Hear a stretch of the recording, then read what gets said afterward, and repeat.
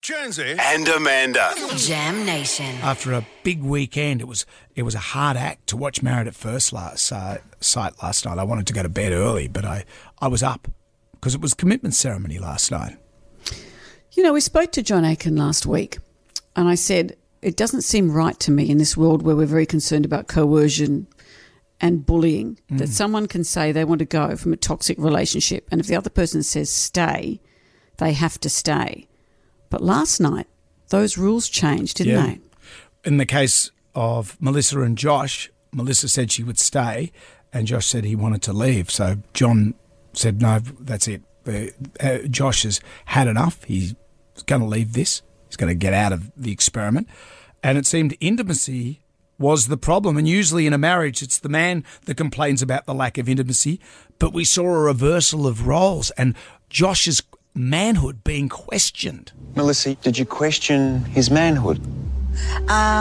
When did I question your manhood? What did I say about your manhood? You've said repeatedly, I need a man. I came here to meet a man. Oh, yeah, I have said that. So, is Josh not man enough for you?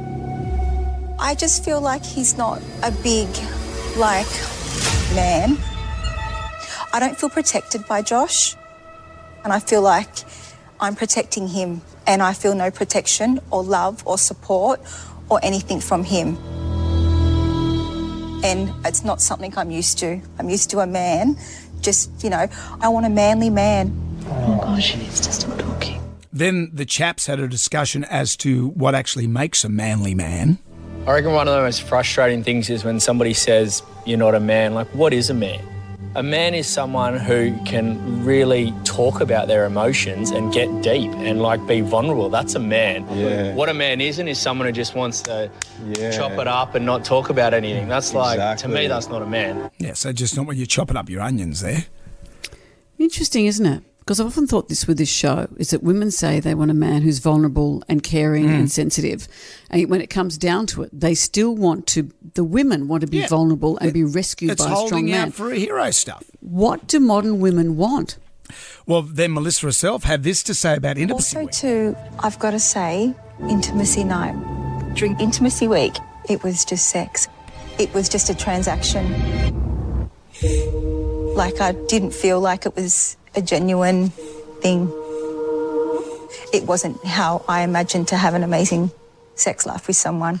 It was just physical, and that was quite awful. Crikey.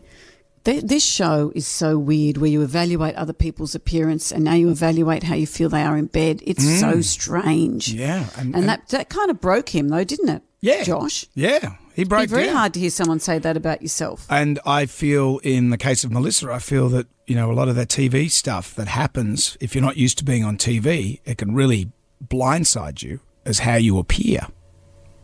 Well, she has said these words, but is that the context she was saying them? Who knows? We'll find out next because we're going to talk to Melissa.